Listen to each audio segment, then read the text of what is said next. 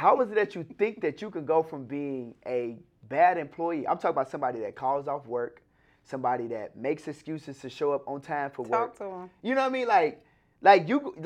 You can't be a bad employee and think that you're gonna say, yo, I want to be my own boss. Working a job ain't for me. How you think that you're going to just go and be your own boss? So now you think you're going to show up for yourself when you didn't show up for a job? Right. You think that you're going to make more money than the job will pay you and you're not willing to put in the work? Like, you got to understand that being a boss or being an entrepreneur and being a business owner, you're going to put in more hours than you put in at the job.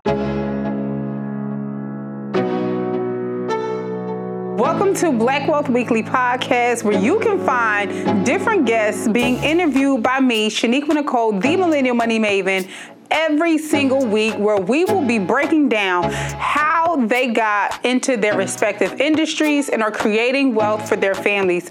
You don't want to miss an episode, so hit the bell and tune in. What's up, family? I'm Shaniqua Nicole, the Millennial Money Maven, editor-in-chief of Black Wealth Weekly magazine, and your host of this week's podcast. I'm here today joined by my brother, King Dion Coopwood. Yep. Out here killing it in these streets. So please introduce yourself to the people. Got you. Like she said, Dion Coopwood, a.k.a. Mr. Phenomenal Power. I am your mindset and financial literacy coach. So I literally just show people how to just get to the bag, man. We're talking about how to achieve a 700 credit score and 100K in funding in less than 100 days. So that's what I do. I'm here to get the people the game. Yes, listen, the first time that I met this king, he was like, look, first of all, he bringing the plays off jump, okay?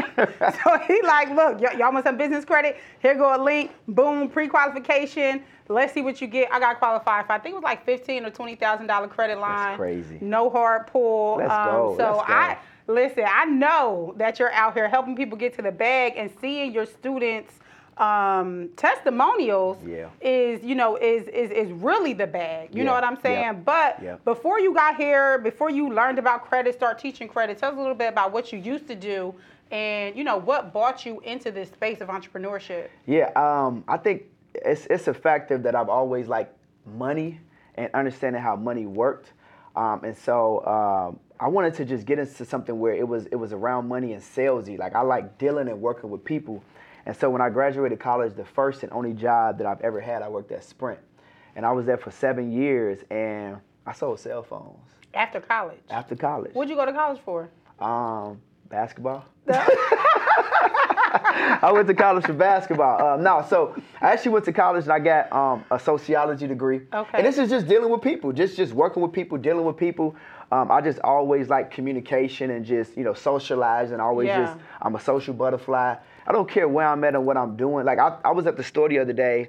No, matter of fact, not the other day. When I was in Vegas over Memorial Day weekend, my wife was and she's always amazed by my actions, but I was watching an older gentleman trying to come up and down the stairs, and I was just inclined to just help him with all of the stuff that he had. Imagine, we're in Vegas, it's hot, and he's struggling, and so I'm like, he's an older gentleman. I'm always just trying to help people and socializing and telling them to have a good day and stuff like that. And so, going to college, I didn't think that I was going to actually go to college because, being from the south side of Chicago, being raised in a single, family home, and my mom, having 4 kids and trying to do the best that she could, I didn't even really know and understand what college was. You got to think about it.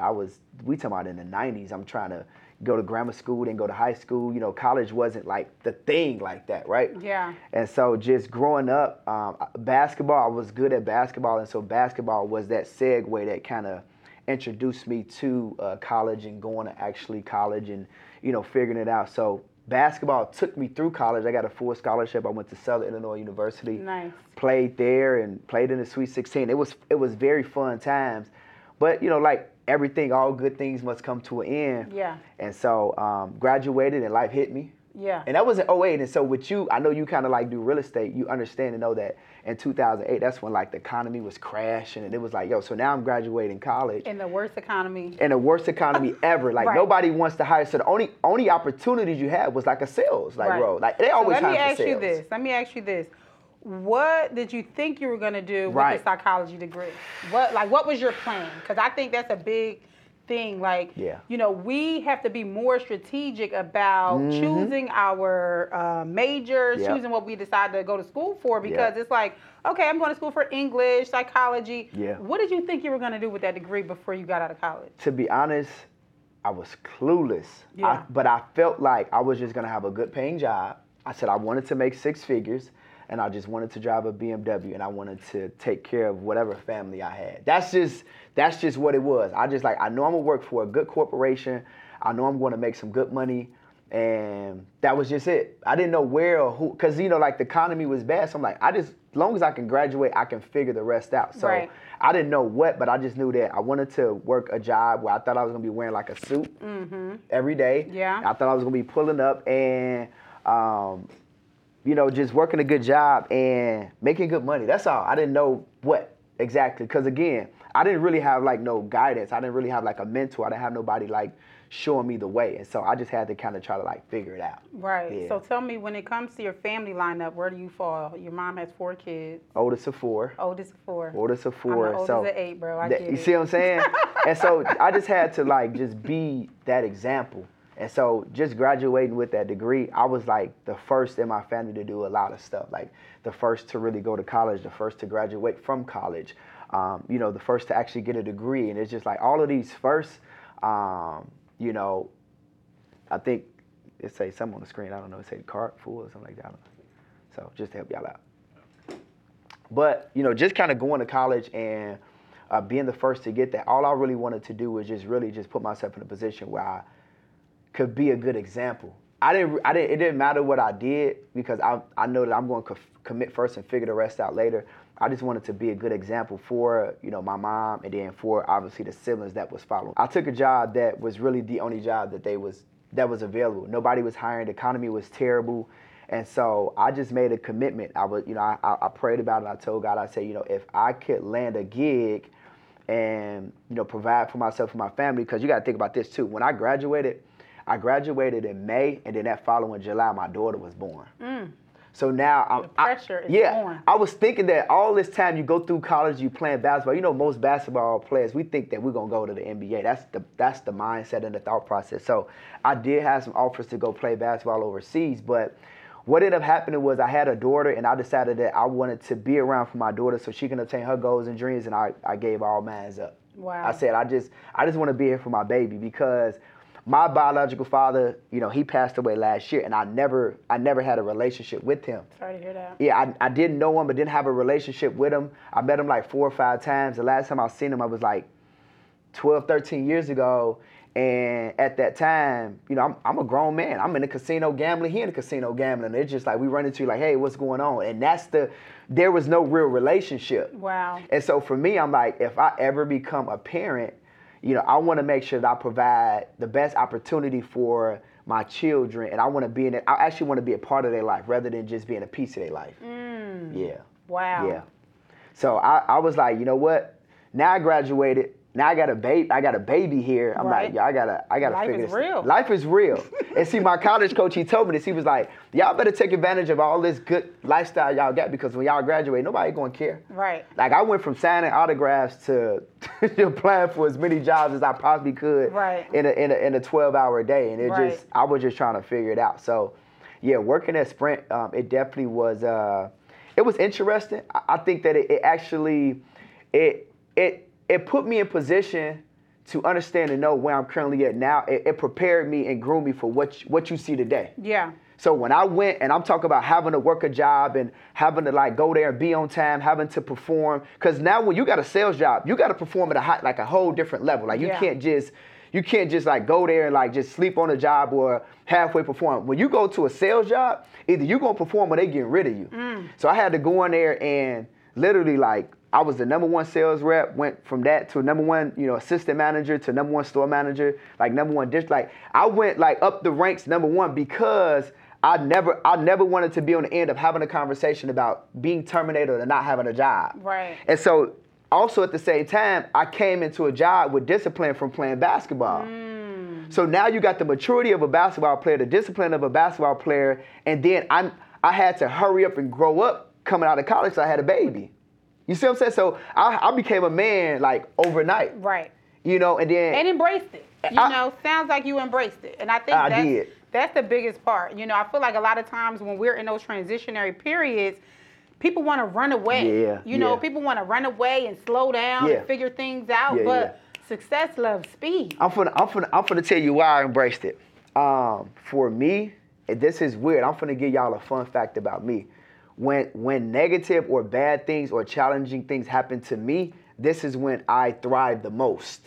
So like you said, where if somebody have a child, they like go run in the corner and like say, I don't know what I'm going to do. They want to be safe. Yeah, they want to be safe. Like I perform the best in chaotic moments. Like I'm the person that's going to bring the chaos together and make it make sense. Yes. Like, so for me, like when things happen, like deaths in the family, child being born, like just anything that's difficult, I like those moments because now I get to strategically think about how I'm going to perform within this moment in order to get the best outcome for not only just me, but anybody that's around me. Absolutely. This is why you said, I love the results that you seeing from your mentees and stuff, is because my thing is I'm a servant leader. I'm going to figure out the best way possible for everybody to win on the highest level possible. Yeah. You know what I mean? And so when I had to graduate and I had to figure it out and become an overnight, responsible person, I'm like, I told the store manager when I got the job, when she hired me as a rep, this was May 11, 2009. So I if I could spit out the date, this is my son's birthday. This is real. You know what I mean? I told the store manager, I said, you don't have to interview me. I said, just give me the job, hire me. I'm going to be the best thing that ever happened to you. Wow. And you could call her to this day. Her name is Stephanie Bruce. She would tell you, she was like, God sent you to my store. Wow. I was in the store and I'm like, I need to get my phone fixed. And in there getting my phone fixed, anybody who knows Sprint, y'all know Sprint. When you go on Sprint, you got to, that. It was like, we called it Club Sprint. You would stand there for hours. So I'm in there just waiting on my phone like, what a store manager? I need a job anyway. I'm like, I'm getting my phone fixed. I need a job. Club Sprint. You know what I'm saying? And so, it was just a situation where she said, okay, if you that serious, I do need a rep and I'm a hire. And so that day changed my life forever because it gave me the sales experience. It gave me the responsibility. It gave me the leadership experience because literally I had worked that job for 8 months. Like when I worked there for 8 months and they said, you about to run this store. And I'm like, who running what store? Right. I'm like, I'm a kid. How old were you? Yeah. At that time, I was like in my early 20s, 21, 22, 23. Like I'm just trying to figure life out. Like you want me to manage. And then there was people in there was 40 years old, 50 years old. I got to manage these older people. But the reality is that when I took over in that role, it wasn't difficult, and they actually gravitated towards me because I was already like leading them and leading by example. So it was easy for them. It was an easy transition. Yeah. Love it. So how long did you stay with Sprint? I was there for 7 years. And they started having some changes, some merger acquisitions. With they merged and took over U.S. Sailor, and then T-Mobile they had a lot of stuff going on. So T-Mobile had recruited me for like 14 months to come there. Because when I was at Sprint, like my last few years there, I was their #1 store manager nationwide. Got you. So with me being Let's pause for a little bit, right? Because I want to ask you some numbers. I'm an accountant. Come on, go ahead. I like the numbers. Come on, let's talk.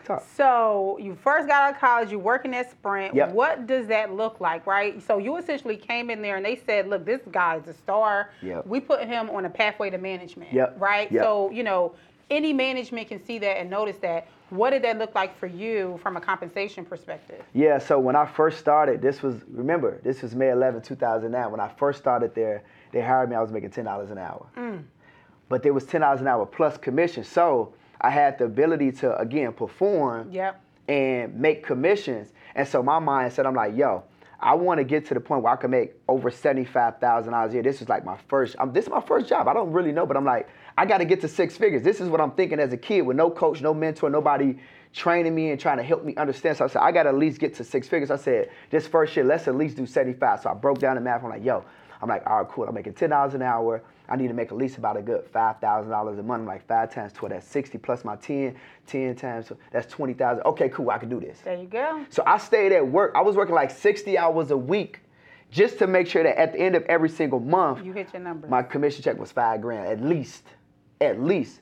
Then when they said, we want you to be a manager, I didn't go straight to store manager. I went to what's called a key holder position. And they paid me like an extra $2, which is like $12.50. Then I went to what's called a lead position, and it was at like $15 an hour. Then I went from lead to assistant store manager, which is like maybe $18, $19 an hour. Then I went to store manager, and I, man, my first 8 months, they said, we're going to make you a manager, which was basically like key holder. So I went from like key holder. In this 8 months, I went from key holder to lead to assistant manager to store manager, 8 months. That's not realistic stuff. Right, for like, normal people. Like, you literally got to be on the job for like a year or two before you even get some keys to a store to be able to open and close. Key holder you got the same pay pretty much, but you got the responsibilities of a manager where you got to open the store, close the store, manage the store. So you really like not getting paid. You like a glorified manager without the pay. You like, you know. See, my problem, She said, oh, bro. My problem was I was the kid, in my 20s, like, what you're not going to do is give me more responsibility and no money. Correct. That's what you're not going to do. Yeah. But I love that you embraced it. Yeah. It took you, to the place where you were able to hit your goals. Yeah. 7 years later, what were you making when you left Sprint? All right. So before I give them that, I want to give them this. You got to remember, coming out of college, I wanted to make six figures. So my mindset and my vision was set on six figures. So I'm like, I was understanding of the fact that I need to make this short-term sacrifice for long-term gratification. Mm-hmm. Most people not willing to give up something to get something. So one of my main things I ask people is, what are you willing to give up to go up? So I was willing to give up the income for this time to be able to put myself in a position to actually go up and be the guy, the store manager, the people that everybody was like, yo, like you made it and you finally did it. So I went through the process and I was a sales rep and I went through the growing pains and the responsibility time frame to become that manager, right? Right. So then once they said, yo, now you at the store manager position, now it's time to negotiate.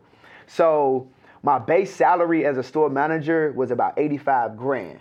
So they like, yo, we're going to pay you this to run this store. Mm-hmm. But then you got to remember, as a store manager, now I'm not getting paid off of what I sell. I'm getting paid off what the store sells. Gotcha. So now I'm like, yo, I'm doing the math again. I'm like, yo, okay, I'm managing like 22 people. If I could get all of these people to hit X amount of many numbers, I can make this amount of commission. Right. I can make sure my commission check is this. I can make X amount of many dollars a year. So now I'm like, yo, let me just at least make 125 a year. I'm cool with that. Right. I'm making 80 that's a layup. I already got. Listen, you don't got to work for that. Yeah, like the $40 an hour, that's locked in. I ain't worried about that. But this extra, I need an extra $20 an hour. How can I make this happen?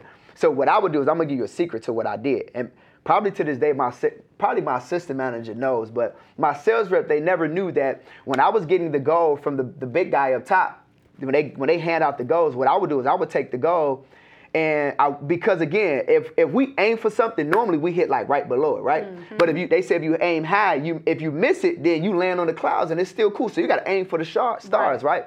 So when they would give me my goal, I would take it and I would double it. I always call myself Mr. 200% because I'm trying to hit 200% to go. But here's the crazy part. Let me tell you this, man. So I had already took the goal and I had already doubled it. So I'm giving it to my team. They don't even know that I've doubled their goal. Right. So let's just say their goal was 10 new customers a month. So that's like one new every other day. Right. So now I doubled that and I told them they needed to do 20, but then I'm telling them your goal is 20, but I want you to double it. So now, them to double it. Now I'm telling them to double a goal that's already doubled. So it's quadruple. So we quadruple it. So now instead of them doing 20 for the month, now I'm telling them do 40 for the month. Wow. So I'm like, I need y'all working about 20 days a month. So you put the pressure on them. I need you to just do 2 new customers a day. Right. So they trying to figure out how is it that how is it that I became number one? Well, psychologically, I put it in my team mind that not only do they thinking that they double the goal, that it's already double, they quadruple it. So their performance is based on quadruple. Wow. So when other store managers are looking at the performance of my store, they're like, how is he doing this? How is he making how is this store manager blowing his goals out? How is his sales reps making 60, 70, 80? How is his sales reps? Why do they always want to stay at work? Why do nobody, like on their off days, they're like, boss, can I come in? Boss, can I kind of come in? Then I was doing incentivized stuff. Like I'm like, yo, whoever the top person in sales for the week, I'm going to give you a $100 gift card. So now they working for this gift card. Man. That's an incentive. Then I'm like, yo, whoever hit they double goal for the day, you can go home early. So now they all at the front. So when you come to my store, normally when you go in cell phone stores, the reps just chilling in the back. They relaxing. They just waiting on you to come to them. Right. My people at the front of the door like, yo, I got the next one. Don't play with, the next. They arguing. And I'm just sitting in the back like, This is good. This right. is good. I right? love it. You see what I'm saying? This the environment that I created. Yeah. So now in an entire district. I need to see you redo this environment. Okay. For a business not named Sprint, but a legacy business. Yeah. Yes. That's what we're doing right now. Yes. That's what we're doing right now. I need to see it because that energy. You see what I'm saying? Listen, you just gave the corporations the cheat code. I did. Don't. They need to cut you a check right now. They need to cut you a check. Don't put this out. You gonna put this on YouTube? No, but that's really what I did. That's kind of happened. That's where I got to the point where being number one in the nation. As a store manager out of I think it was 18,000 stores, whatever that number was, T-Mobile started recruiting me after 7 years. They was like, hey, yo, we need to go and get that guy. If y'all thinking that you work for a corporation and they don't have people that's called headhunters, where they go and steal people, the high-performing people, and bring them, you wrong. They watching. Right. They watching, And so what I will say, too, is that while people watching you, you need to watch yourself. Because normally what I tell people, the enemy is the enemy. Where we talking about the byproduct of what you're seeing today is somebody who went to work on time. I never called off. I worked every day. I worked on my off days. And so what I did was I mentally, physically, emotionally, and spiritually groomed myself for the success that I'm having today. And then also that it comes from the top down, where if the leader is doing it, then what do you think anybody else that's following this person is going to do? Absolutely. And then now it transitioned into entrepreneurship. But this is why, I was being recruited because they like, yo, he's doing things that we've never seen. The performance, the charts is crazy. Like, we need to get him here. And then when I went to T-Mobile, I did the same thing all over again. I don't know if they thought it was a joke, they thought it was a game. Right. But I left and went to Sprint. I went to T-Mobile. So what did they start you with? So you were starting at 85 base. What did they start you with when you left? At T-Mobile, they started me at 95 base. Did you negotiate or that's? I did. Okay. Yep. It wasn't even really like a negotiation. I'm gonna be honest with you. I'm going to spill some beans. It's old now, but it's all learning. It's all learning. This is to teach somebody else so they don't make the mistakes that we've made. Correct. Now, what I would tell you is that I was in a fortunate position where I didn't have to negotiate because the person who had recruited me, he was the person that was managing all the managers at Sprint, and he went to T-Mobile. Oh, so he knew how I was performing. So he said, just tell me what you want me to pay me and what day you want to start, and I got you. So I'm like, I'm not trying to be greedy or be ridiculous. I'm like, yo, just pay me more than what I'm getting paid. Yeah. And you didn't know what to ask for. I didn't really care. Yeah. I did because I was really particular about it, but my whole goal was to just go with a company that really I could continue to grow with. I feel like 7 years at a company, I feel like I should have been at a higher position than I was at. And I was like, yo, I need to go somewhere where, I'm not just tolerated. I'm actually loved, you know what I mean? And people really care about me and, want to pour back into me. And so I feel like the time at Sprint just, it ran out. That's all it was. Yeah. Yeah, that's it. I mean, 7 years, that's a long time. It's a long time, man. That's a long time. But I tell people all the time, they always be like, I wish I could have got into entrepreneurship sooner. And for me, I don't. I appreciated the 7 years I gave Sprint and the 1 year I gave T-Mobile because it really helped me understand how to just manage myself and then manage and lead others. That experience, I can't take it back. You can't duplicate that anywhere, yeah. Right? And when you're an entrepreneur, you're trying to figure yourself out. Yeah. So having that experience, learning that experience on somebody else's dime, man, that was valuable. Yeah. You can lead $1 trillion sales team.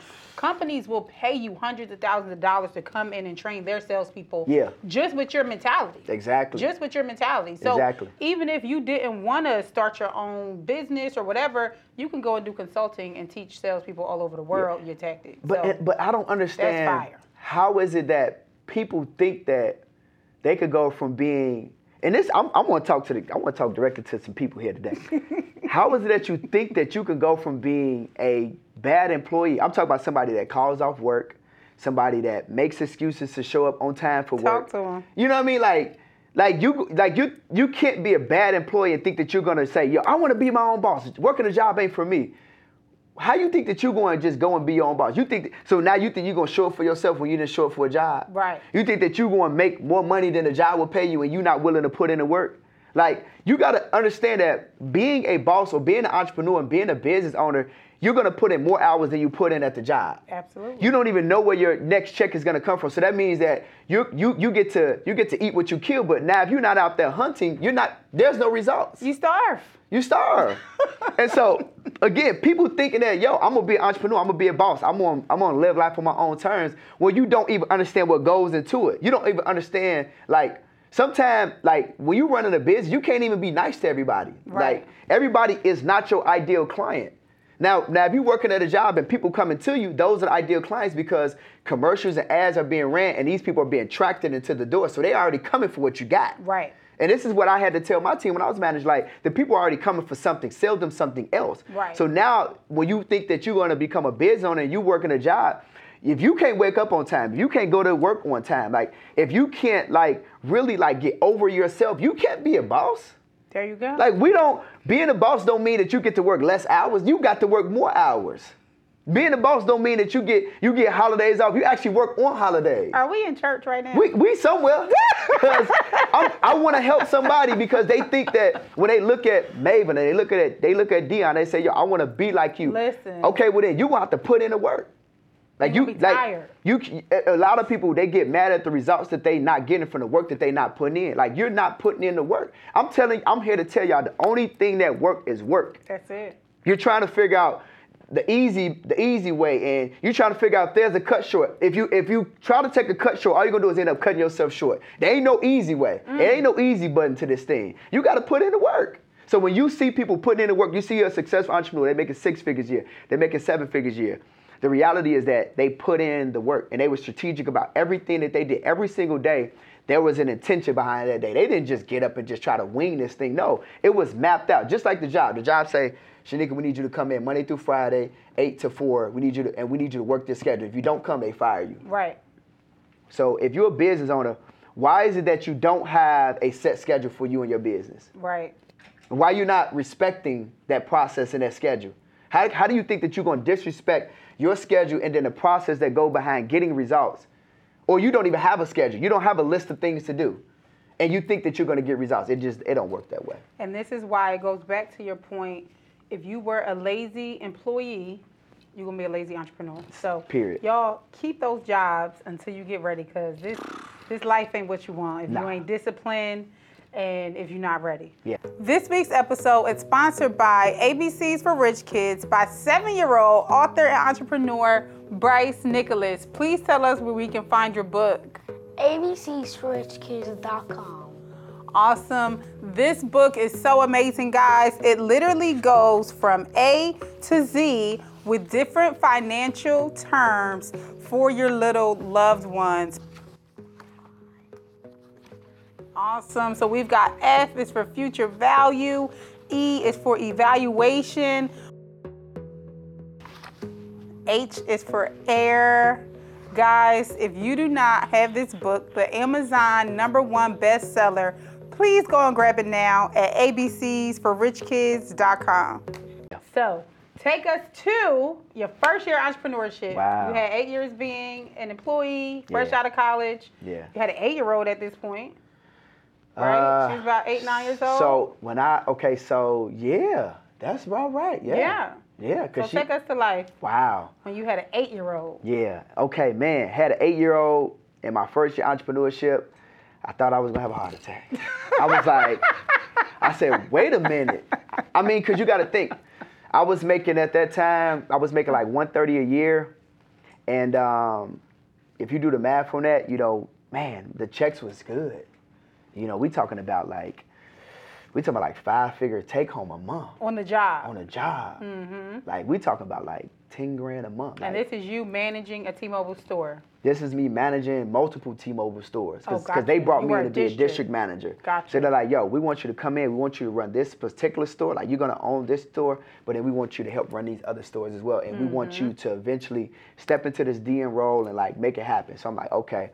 So this was like, I left there. And I'm like, yo, I think that if I could make $130 a year on a job, worst case, I could make that for myself a year. I'm like, I know I got it. But I'm like, if I could make that 1 year on a job, I'm like, I should be able to make that monthly. I should be able to pull this out. Monthly? So, yeah, monthly. Yeah, it was like my mindset was crazy because even at the job, I never had, the reason why I left, everybody's like, yo, you crazy, you out of your mind.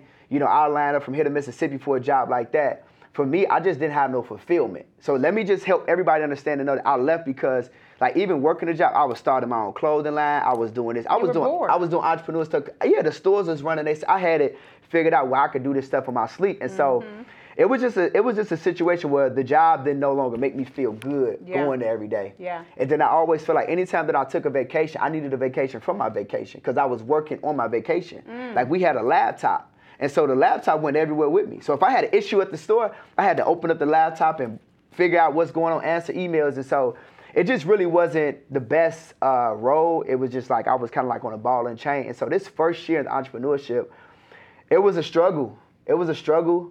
But what I will say is, again, I'm going to take everybody back. The experience that the job gave me made it easy. So what I did was I took the leadership experience that I had and that I was taught, that I was groomed for, and I took the experience that I had as a sales rep. I went back into my sales days and I got into my leadership bag. Whereas I'm like, you know what? I'm going to have to figure this thing out. And so every single day, I worked 8 to 10 hours a day, like in my business. Doing what? And so at that time, I wasn't quite sure what I wanted to do. Man, I'm just going to be transparent. I'm going to be. Please do. So I wasn't quite sure. And at that time, because I was a kid and I had a lot of money, I had some money saved, but I didn't have enough to really just like handle all of my expenses. And so like Let's talk about that. Yeah, like when I was working that job, making all that money, I was buying like designer, everything. Let's talk about that because there is a road, right, where you have to, we work, and then we jump into entrepreneurship. When you left for entrepreneurship, were you in debt? Did you have a lot of money saved? Like you were making 6 figures for some years, and you were young. So, you would think that you have the opportunity to save a lot of money. Not young. So I was buying, I was doing what I probably shouldn't have been doing. I was partying a lot. And we all were. Yeah, I was partying a lot. But I was the guy that you go in the club and that's the section over there with all of the bottles and all that. You spending $3,000, $4,000, $5,000. Like I was going to live on Sunday. I was flying to Miami, like at minimum every other month. Wow, I love Miami too. When I was younger, it was one of my favorite places to go. Still my favorite. Is it? Yeah, and it's just like I was flying there like every other month, and I would stay there for like about a week, and I would pay for like everything. Everybody. Yeah, it didn't matter. Like we going to the club, it's a 20. We in there. Right. We gonna get this $10,000 section, and so I was spending a lot of money. Just I was young. Yeah, I was just living, partying, having fun. And I was buying, everything was designer this, designer that, and it just, none of that stuff holds any value. I'm just going to say that. None of it holds any value, so I gave majority of my shoes away. I gave majority of my clothes away. You talking about $300 pair of jeans. It didn't make no sense, the kind of stuff that I was doing. Right. When I look at it now, older, and in hindsight, obviously now being married with 3 kids, it's, like I would never, at this point. So I mean, look at this. Like let's just think about it. Over those 8 years that you were working, you were making at least $100,000 a year. You made probably $1 million in those 8 years, right? And so a lot of times people think like, oh, I want to be a millionaire. I want to be a millionaire. That you got to make $1 million a day, $1 million a month, $1 million in a year. But over those short 8 period of years, you made $1 million. That's crazy. What did you have to show for it when you left and jumped into entrepreneurship? You digging deep, ain't you? I'm just asking the question. No, I actually owned a house. Okay, I owned awesome. So I purchased my first property when I was like 24, 25. So like a year after I got the job, I had purchased my own house. I went from renting to purchasing. I owned about 4 cars. Yeah. So who needs 4 cars? And it was crazy. The house that I bought, it had 2 driveways. So I had one driveway that went all the way to the back with a 3-car garage. And then I had a partial driveway that went to like the back of the house. So I got 2 cars in the garage. I got one sitting here. Then I got one on the. It's like, bro, why do you need a BMW, a Cadillac, a Grand Prix? Like, what you do? A Camaro? Why do you need these cars? You was living life. I was just living life. I had, more than one car note. I had a mortgage at the time. I had my daughter that I was taking care of. But then my daughter, when she turned 3, so for 5 years, I was traveling back and forth. So one month I was going to Atlanta because she moved to Atlanta with her mom. So one month I'm in Atlanta, the next month I'm in Miami. The next month I'm in Atlanta, the next month I'm in Miami. So I was traveling a lot, spending a lot of money. So once I actually went into entrepreneurship, I didn't have a lot of money. So I had probably about 10 grand saved, and I had about $40,000 in credit cards that I could use. Right. So my transition away from the job, really not being prepared. Yeah. I had $10,000 and $40,000 in credit cards that I could use, no debt. Right. So what I did was I leveraged that $40,000 in credit to literally like get me to the point to where I really was in entrepreneurship because I got my life insurance producer's license. Okay. And I was basically like hitting the pavement, door knocking, like door-to-door sales, door knocking, cold calling, pulling up to people's house, like selling life insurance. And so like the first like 4 to 5 months doing that, I didn't make $1. Wow. So we talking about this $10,000 I had saved, plus this $40,000 that I had in credit cards, like I had to discover it, and I had like 3 Amex. I used that to pay my mortgage, pay my car note, pay my bills. Right. So I know how to turn credit into cash. So I'm handling it. But it's like, yo, like I went like my first 4 or 5, almost a half a year, I didn't make no money as an entrepreneur. Wow. But I was working 50 to 60 hours a week and wasn't making no money. Wow. But then when the money came, the money came. Gotcha. Like when it started pouring, it was like 1,000 a week, 2,000 a week, 3,000. I'm like, yo, all right, this thing is working. I saw your screenshots last week. See what I'm saying? Like there's nothing about what I do and nothing about what I say a fabrication or fallacy. Like I don't have no fluff about my story. So your first year in life insurance, what'd that look like? What'd you do? Like what was your production? So I got in and like... Well, not first year, but like let's just say an average year. Yeah. So I got my license in October of 2016. So from October to October, I did October to May, June, July, August, September. It was like August. So from October of 2016 to August of like 2017, I did 110,000. First year. I was like, yo, let's go. Like I'm like, yo, like I could do this. But I didn't really know what I was doing. I studied for an exam, went and got my license, and I started with my family and friends. None of them bought for me. So let me help somebody again. Your family, your friends are not your customers, they're not your clients. Everybody have what's called a client avatar. So unless you marketing to the right person, who you marketing to doesn't, like your family, don't get mad at your mama and your daddy just because they didn't buy your stuff. Right. It doesn't mean they don't love you. That's like if you buying wigs. Your daddy got to buy a wig. Like he's not your ideal client. Like so people be getting mad like yo. So I didn't look at my family and friends as an opportunity to make money. I looked at them as an opportunity to get in front of people that didn't know me, wouldn't judge me, and would look at me as a professional. Cause see, even I went to my family house to get these referrals. I was going dressed up. I was like, yo, they like, cousin, why you here with this suit on? I'm not your cousin today. Today we ain't gonna do cousin.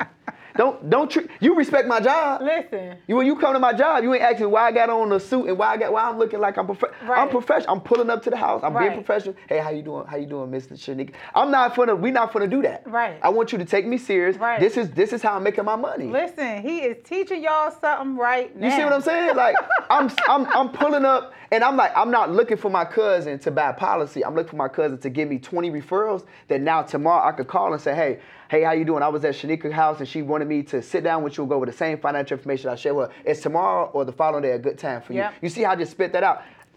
This is what I was doing. Right. And they like, oh, my cousin Shanika? Yeah, that's my cousin. She won't just send anybody crazy to my house. Right. What's the address that I be coming to, Miss Nicole? Is it a house or an apartment? Is it gonna be a blue or red car in the driveway? Your husband gonna be there? It's gonna just be you by yourself. I'm hammering the phone. 100 calls a week. I'm going crazy. Bro, you need a sales training. You know what I mean? Like this is the real me. This is the real me. And look, if y'all feel me, just drop let's go in the comments. I'm like seriously, this is the real me. So I literally had to figure it out. And so once I figured it out, then I was with a multi-level marketing company. I'm not going to even say no names, but I built the organization.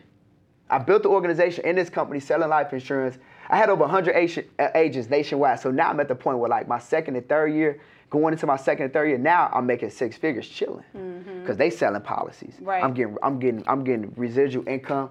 You know what I mean? So now. So what do you think about the MLM? Because a lot of people look at the business of MLM as a scam, as a fraud. Nah. What do you think? I like MLMs. I like MLMs because what it does is it gives a new business owner, it gives them some structure. Because what an MLM really does is it really gives you the headache. It takes away the headache of trying to put everything in place that it needs to run a business. Yeah. Like it takes away that heartache and that pain of you gotta run payroll and you gotta do this. You need the website. So they got it all done. Yep. They already got it done for you. And so all you gotta do is just plug yourself into the system and you good. It works from there.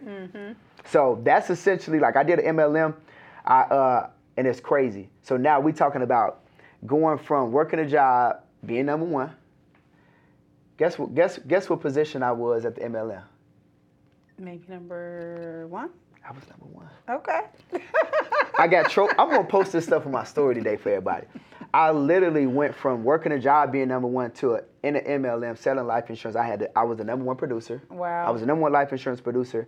I had the number one what's called base shop. I was the number one life insurance overall producer. Like it was every category that you could potentially have a category for, I was number one in it. The only category that I didn't take was income because we had people in there was like 20, 30 years and they was making millions. Residuals. So that was it. I couldn't take that one, but every category I took number one.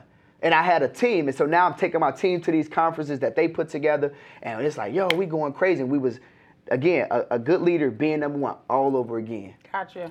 What made you leave? Because my understanding, especially when you have these legs and the MLM, you have a team that's working for you. Mm-hmm. What made you leave all of that income and potential income in that organization? Or is the organization even still around? Yeah, the organization is still around. Okay.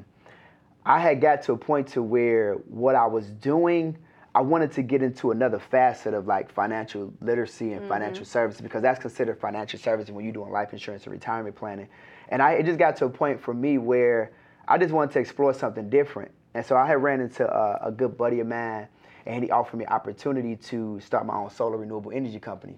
And so at the same time while I was doing that, I was offering the homeowners that I was going to see the opportunity to go solar for their house, which is saving them some more money that they was essentially being able to reinvest into their policy and their retirement planning. And so at that time, this is crazy. Like I'm telling you, y'all ain't even catch that one. You feel what I'm saying? Like this is y'all ain't even catch that. He's saving them money on their electricity. And then saying, look, let's take this money that you save on your electricity and let's invest that money. It doubled my sales. Listen, I love it. So now here's what's crazy. Again, I'm being transparent. I'm going to just like give y'all the real, no fluff. The owner of that company, he didn't like the fact that I was offering something else. Mm-hmm.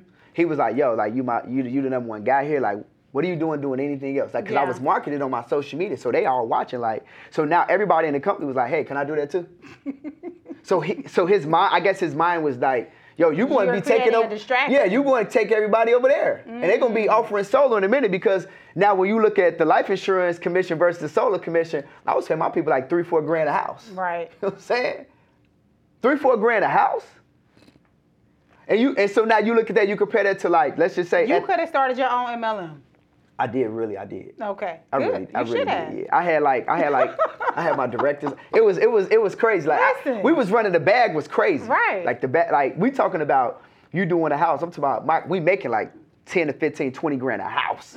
Like the bread was the money was crazy. So the money was good. So we made good money there, but it just came to a point where he didn't like the fact that I was offering something else. And so he basically was like, look, either you got to do this or you're going to do that. I said, oh, so I got to pick. While everybody else in the company get to do other stuff. They doing real estate over here. They doing, okay, so if I got to pick, I choose me. Right. I choose me. I'm at the point, you got to think, 3 years life insurance. At this point, I'm transitioning out now. So I'm like, yo, I done killed it at the job for 8 years. 3 years, I'm 11 years in the game where I done made 6 figures. So now I was doing life insurance. My first year, 110. Second year, like 150, almost 200,000. Third year, 200. Like I'm like, yo, I'm good. Now the mature me got money saved. Right. So now I'm like, bye. Right. See you later. I'm going to and I already had my other business running where I'm like, yo, I'm making 20, 30, 40, 50 grand. Nah, you know what that's called? Like, I'm out. That's called FU money. You see what I'm saying? So I had the opportunity to say, I'm out, peace. And it wasn't nothing disrespectful. It was all love. I'm like, because I'm a professional in every sense of the way. You never know when you need somebody. So I don't want to burn no bridge. I said, yo, this just doesn't work for me in the position and the place that I'm in my life right now. So I'm going to take the opportunity to go over here and run my own business. I'm going to let you guys have that. Whatever happens. So like my team, they're like, yo, what you doing? So it was crazy. Like half or 50% of my team, give or take, they came and they left life insurance and started doing solar with me. Wow. So I was able to put them in the leadership role, pay them more money than they was making over there. Right. And it was good. And then I kind of transitioned out of that too because my calling was all about finances. Mm-hmm. So then that brought me back to, credit, what I'm doing now, and business credit and business funding. That brought me to starting my credit company because inside of solar, these people had to qualify for solar, which means they had to have a 650 credit score higher. So I'm like, well, what is it that I can do? What can I do to help these people? Mm-hmm. So I started referring them to a credit company. Then I said, well, if I know how to structure a business and run a business, why don't I start my own credit company? Right. And then that birthed my credit company. You see how this thing, I'm saying it just was happening. You can't plan it any perfectly. You know what I'm saying? You just have to take one step, and then it all just lays itself out. And I'm gonna say this because this is really gonna help somebody. A lot of people are out here, they say they hustling and they grinding for money and they working hard for money, then you're doing the wrong thing. I've never hustled and grind for my money. I just did what was comfortable for me or what I felt like was easy to me and hard to others. So when I got into life insurance, I said, I like this financial plan. I like this. This make me feel good. So when I was out there working 8 to 10 hours a day, I didn't feel like I was working. It made me mad when people didn't listen to the financial advice that I was giving them, the financial planning, and say, yes, I need that for me and my family. Right. Like I had a passion and a desire to get up to do this every single day. And when I transitioned, I went solo. I'm like, I'm still helping people. I'm saving the money. I had a passion for that. Right. And then when I started my credit company, I'm like, yo, I like the smile. I like the way it make people feel, like how I'm helping people. I had a passion for that. Right. This is why I still do it to this day. I'm like, this stuff make me feel good. So I don't have to grind, I don't have to chase, and I don't have to go after money. Money come to me frequently and abundantly. Like this. So when people look at me and they say, well, yo, how's this man making X amount of many dollars a month and X amount of dollars? Yo, you're chasing it and it's coming to me. Listen. You're chasing it and it's coming to me. Listen. I'm not chasing money. The money chasing me. Right. To be honest, it chased me. Right. I get deposits and I'll be like, yo, this is crazy. Like, because my confidence, my level of understanding, my education, and what I do, it exudes. And people say, yo, like I like how he talk. Right. I like how he make me feel. You see what I'm saying? I like how he makes me feel. Because people ain't buying what you selling. They buying what you say. Ain't nobody buying products and services, man. They buying me. They buying you. When they sign up with you, they say, I could go get life insurance with somebody else. I can go and get somebody else to do my credit. But I like you. I like what you say. I like how you make me feel. Absolutely. It's an emotional connection. So all I'm doing is telling people, based upon my experience, based on my knowledge and understanding of what it is that I do, I'm just helping them purchase what I have to offer. But I ain't selling you nothing. This so good. I got nothing to sell. This so good. You know what I mean? I got nothing to sell. So you're teaching people the side of business that you can never really learn unless you go through it. You see? Like, you know what the part of business that you're teaching is like is spiritual almost. You know what I'm saying? Yeah. It's more about energy. It's about being magnetic. It's about attracting. Yeah. You know, so that's why people love you. I appreciate it. Listen. I appreciate it. Oh my gosh, that was it. so good. So, where are you today? What's going on with you today? Yep. You know, where can people follow you? Yep. What kind of actually give us a bar. Let's talk about credit. Okay, let's talk a little bit about credit. I know you do Metro too. I know a lot about credit. I ain't gonna lie. I heard you say Metro too. I'm like, what? I said, I know I'm far out of the game because I've never even heard of it. So talk to me about what you do. Got you. So essentially, I help people attain a 700 credit score and 100K in, I would just say, credit or funding in 100 days. So this is what I do. And I do that by way of Metro 2 compliance, which is a form in which I help people understand the best way for a consumer to get items removed from their credit report. And I'll explain that. And then with the funding piece, that's all through just like me giving people the information and or mentorship and coaching to understand what are the correct banks to do business with. Right? So you got to go through a repairing process on your credit. Then you got to go through a building process on your credit. Then you got to actually bank with the right people. So people don't understand this sequence and this concept. So all I'm doing is just teaching people this sequence and this concept to put themselves in the best financial position as possible. And so when we backtrack and we look at, well, what is Metro 2? What is it? Like a lot of people, when I say it, they be like, I've never heard of this. I don't understand what it is. Let me give it to you guys in its simplest form. When we have items that report on our credit report and or, you know, our consumer credit profile, essentially those items went through a compliance standard to even be reported, right? So what I'm doing is I'm not talking about factual dispute, which is most people do factual dispute, which is they say these items that are on my credit report, is it verifiable? Is it mine? Like, is it factual? Is it inaccurate? Mm-hmm. This is what we're talking about. I'm talking about on the way there, did it meet compliance standard to even get here? So when you send in a Metro 2 letter to the credit bureaus and a Metro 2 compliance, everybody can Google this. This was a standard that was put in place in 1997 by the CDIA, which is Trans, Experian, Equifax, and Innovis. They sat at the round table and said, we need some kind of compliance standard for these creditors when they send us stuff to report, because they getting paid to report it. But regardless of whether we're getting paid to report, we need some kind of consumer firewall in place that says that we met standards for this stuff to even be reported. Mm-hmm. The standard that they put in place is called Metro 2. Metro 2 was put in a system called eOscar that determines how items, whether they're going to be on your consumer credit report or not. So we send in letters to the credit bureau, me and you not reading it. We opening up the letter manually, but we don't have enough manpower to read 1 million letters in a day. Right. So they feed it through a machine called eOscar. eOscar compliance standard is called Metro 2 compliance. So when you put this letter through this web-based machine, it's going to read the codes, and the code is going to determine whether items can stay or not. And the coding and the communication is called Metro 2 compliance. It got to meet the standard to be reported. So when you send in a Metro 2 letter, you're basically telling the credit bureau, I know for a fact that you did not meet standards to report this item, so therefore it got to be deleted. And they don't argue because you're using the fire against fire. Right. They put the standard in place. You just send in a letter that speaks to their standard. Yeah. You speak in their language. They're like, ooh, this, I can understand. It's like, when you send in factual dispute, it's like they kind of get it, but they don't want to get it because they get paid to report items. Right. So they're like, nah, we getting paid to report this. You have to come with a little bit more. You can come with a few more letters before we do anything. Right. But when you speak their language, you say Metro 2, they're like, yo, they know what they talk about. Yeah, it's like hiring a lawyer that knows the law. That's it. I can speak to the law. Yep. I can't go into a courtroom and say how I feel. Correct. You have to bring facts and you have to bring laws. So that's it. So cool. Metro 2 is literally, it's speaking to the ability for items to be reported. Not that it's reported and I may or may not own it. I'm talking about, does this item, does it meet the requirements to be reported? If it don't meet these requirements, it's got to get deleted. Gotcha. And not 90% of items it don't meet the requirements. Gotcha. So let's go into funding. What does the funding cycle look like? And I know you talked about relationships, building with banks. Yeah. So if somebody was going through this repair and restorative process, where should we start, you know, when we're trying to build these relationships? Yeah, so what I would say is this. Most business owners are really, most people that we deal with, that we see, they just get started.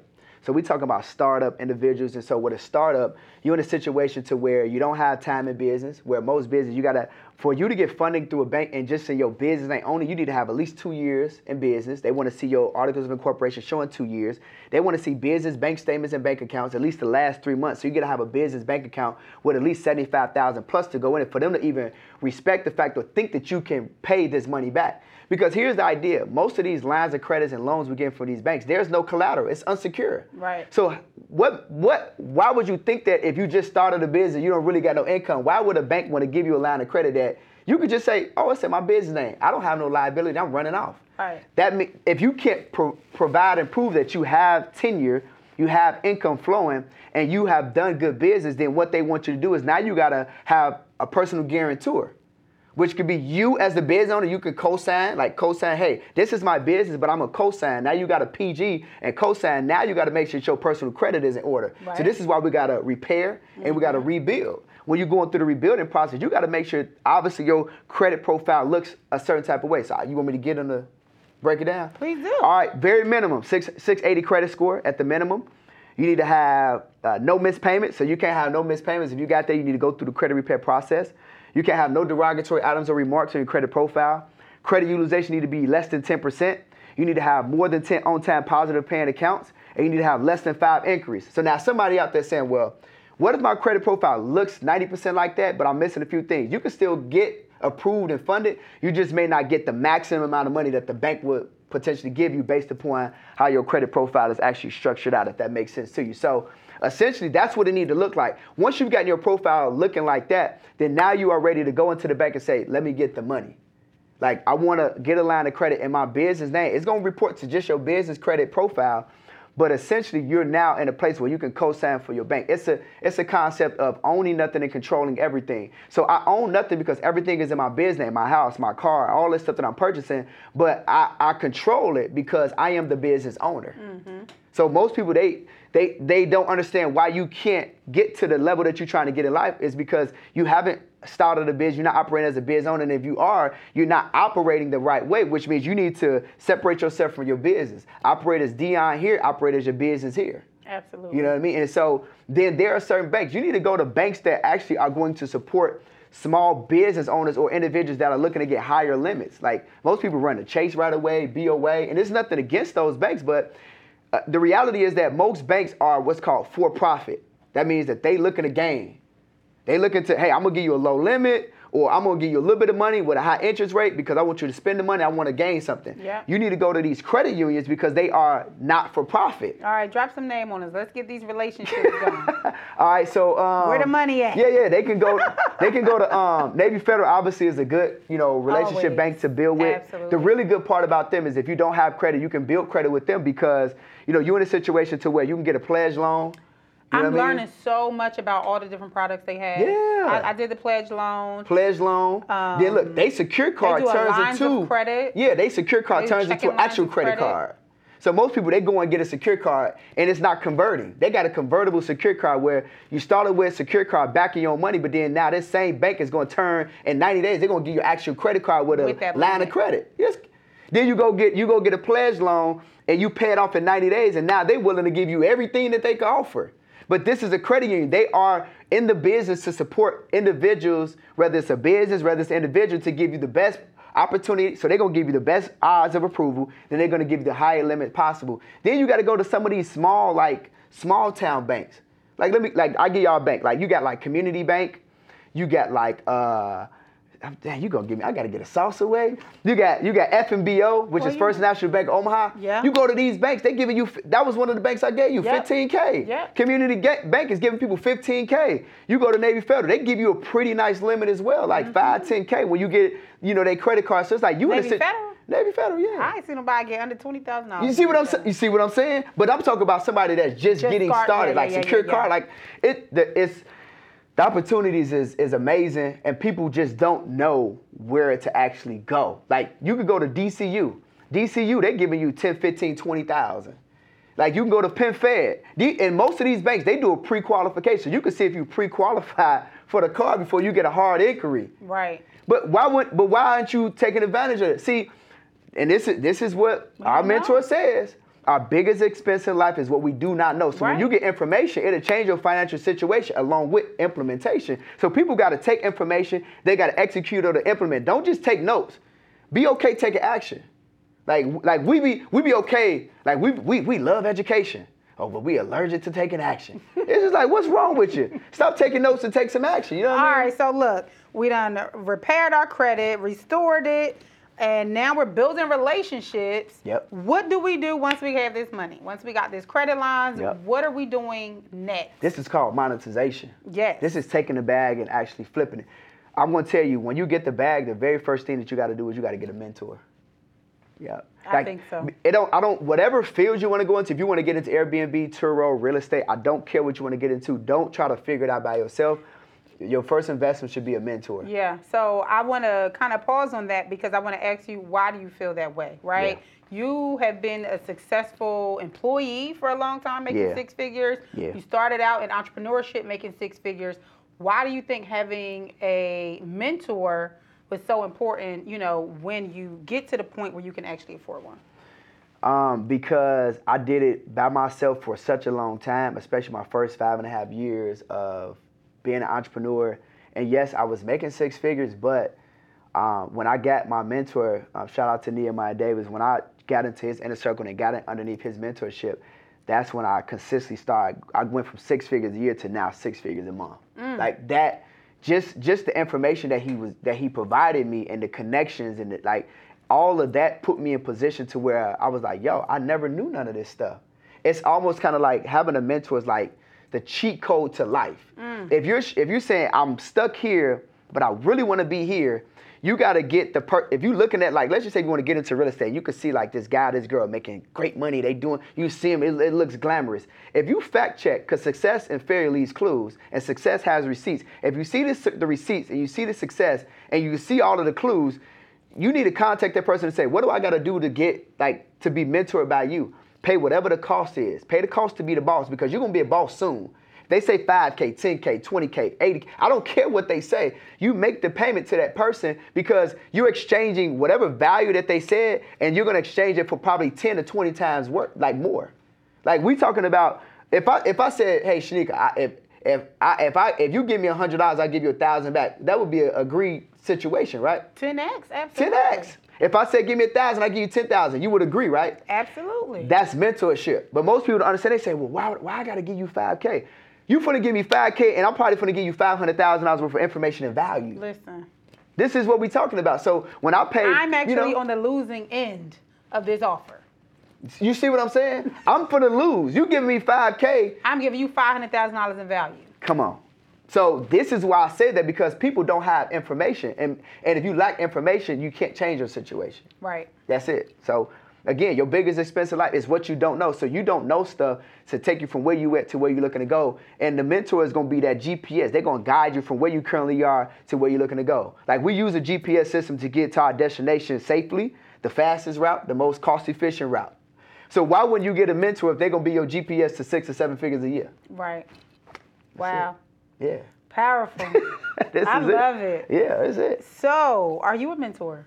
Yes, I am. Okay. Yeah. Well, tell the people. Gotcha. How can they get in touch if they want to repair, restore, run the bag up with the credit? Yeah. How can they be mentored by you? So, I mean, you can follow me on IG at Mr. Phenomenal Power. My Facebook name is my regular name, Dion Coopwood. Just reach out to me. If you click the link in my bio, everything is there. All my mentorship program, my courses, everything that I have to offer is 100% there. And, you know, my specialty is just teaching people how to really, like, just duplicate themselves and become like a me. Like, I want people to actually mentor, train, and develop people. But even if you just say, yo, I just want to repair my own credit, I can help you do that. If you say, I want to start a credit repair company, I want to help others, and I want to, you know, run up my bag, I can help you do that as well. But all you guys got to do is just tap in with me, and I got you.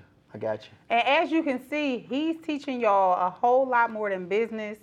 This brother done went into some spiritual things, and quite frankly, I know these corporations will pay you millions of dollars to come in and train their sales team. They would. Y'all better get them while you can still afford them. And just really quick, I need y'all to, everybody, I want y'all to text DTD to 74121. That link is going to literally, it's going to send you a link back, and you're going to be able to see everything that I have to offer as well. So that'll be the easiest way to be able to tap in with me. Again, text DTD to 74121. Yep. Perfect. Yep. Well, thank you, King. I appreciate you for coming through. No problem, no problem. That is this week's episode of Black Wealth Weekly. I'm your host, Shaniqua Nicole, the Millennial Money Maven, and I can't wait to talk to you guys next week. Thank you for watching this week's episode of Black Wealth Weekly. I'm your host, Shaniqua Nicole, and I hope to see you next week. Make sure you hit that subscribe button, turn on them notifications, and head to blackwealthweekly.com, where you can read all the new episodes of These Entrepreneurs and so many others.